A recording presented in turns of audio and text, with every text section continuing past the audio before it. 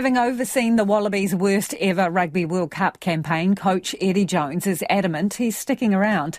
Speculation was rife during Australia's short stay in the tournament that Jones was looking to move on from the Wallabies and return to the vacant Japan head coach position.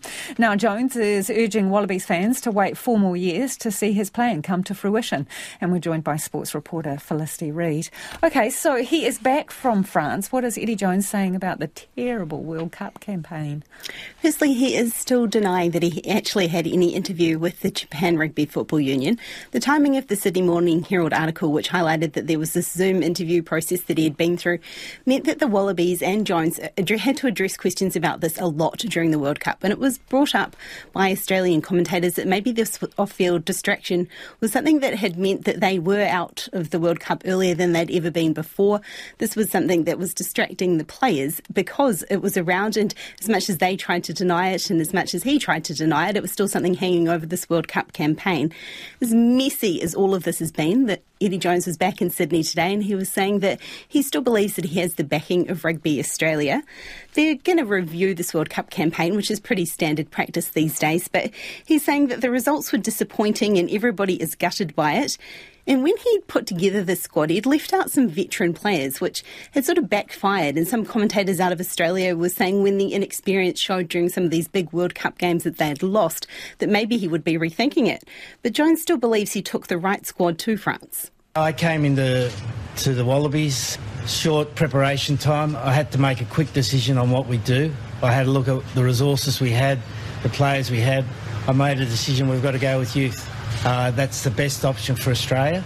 I made that decision and the results of the World Cup weren't how we hoped, but I still think I've made the right decision there. He's pointing out that all of the experience that these players had at this failed World Cup should perhaps come back when Australia hosts the Rugby World Cup in 2027. He's saying watch what happens then, that these players will have had that experience, and he hopes that by that time as well, across the board, rugby in Australia will have improved. Shall we move on to hockey? New Zealand Hockey are wanting investors to revamp the domestic competition. Yes, Hockey New Zealand sent out expressions of interest today seeking 4 franchises for a new Premier Hockey League.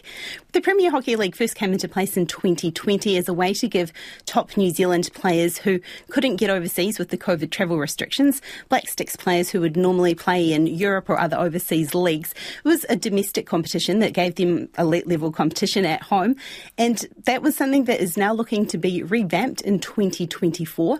They're looking to bring it into a franchise competition, something similar to what you would see in, say, Super Rugby. It would be 4 franchises, a men's and women's team for each franchise. It would be played over a 7-week round-robin home and away series.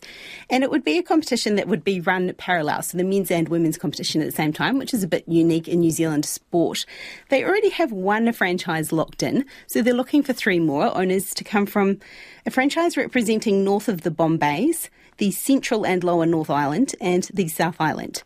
So there's some opportunities there if people are interested. But Hockey New Zealand CEO Anthony Crummy says the league will prioritise a fan-first approach, showcasing elite-level athletic and entertaining hockey, driving new investment into hockey and elevating our sport to new heights.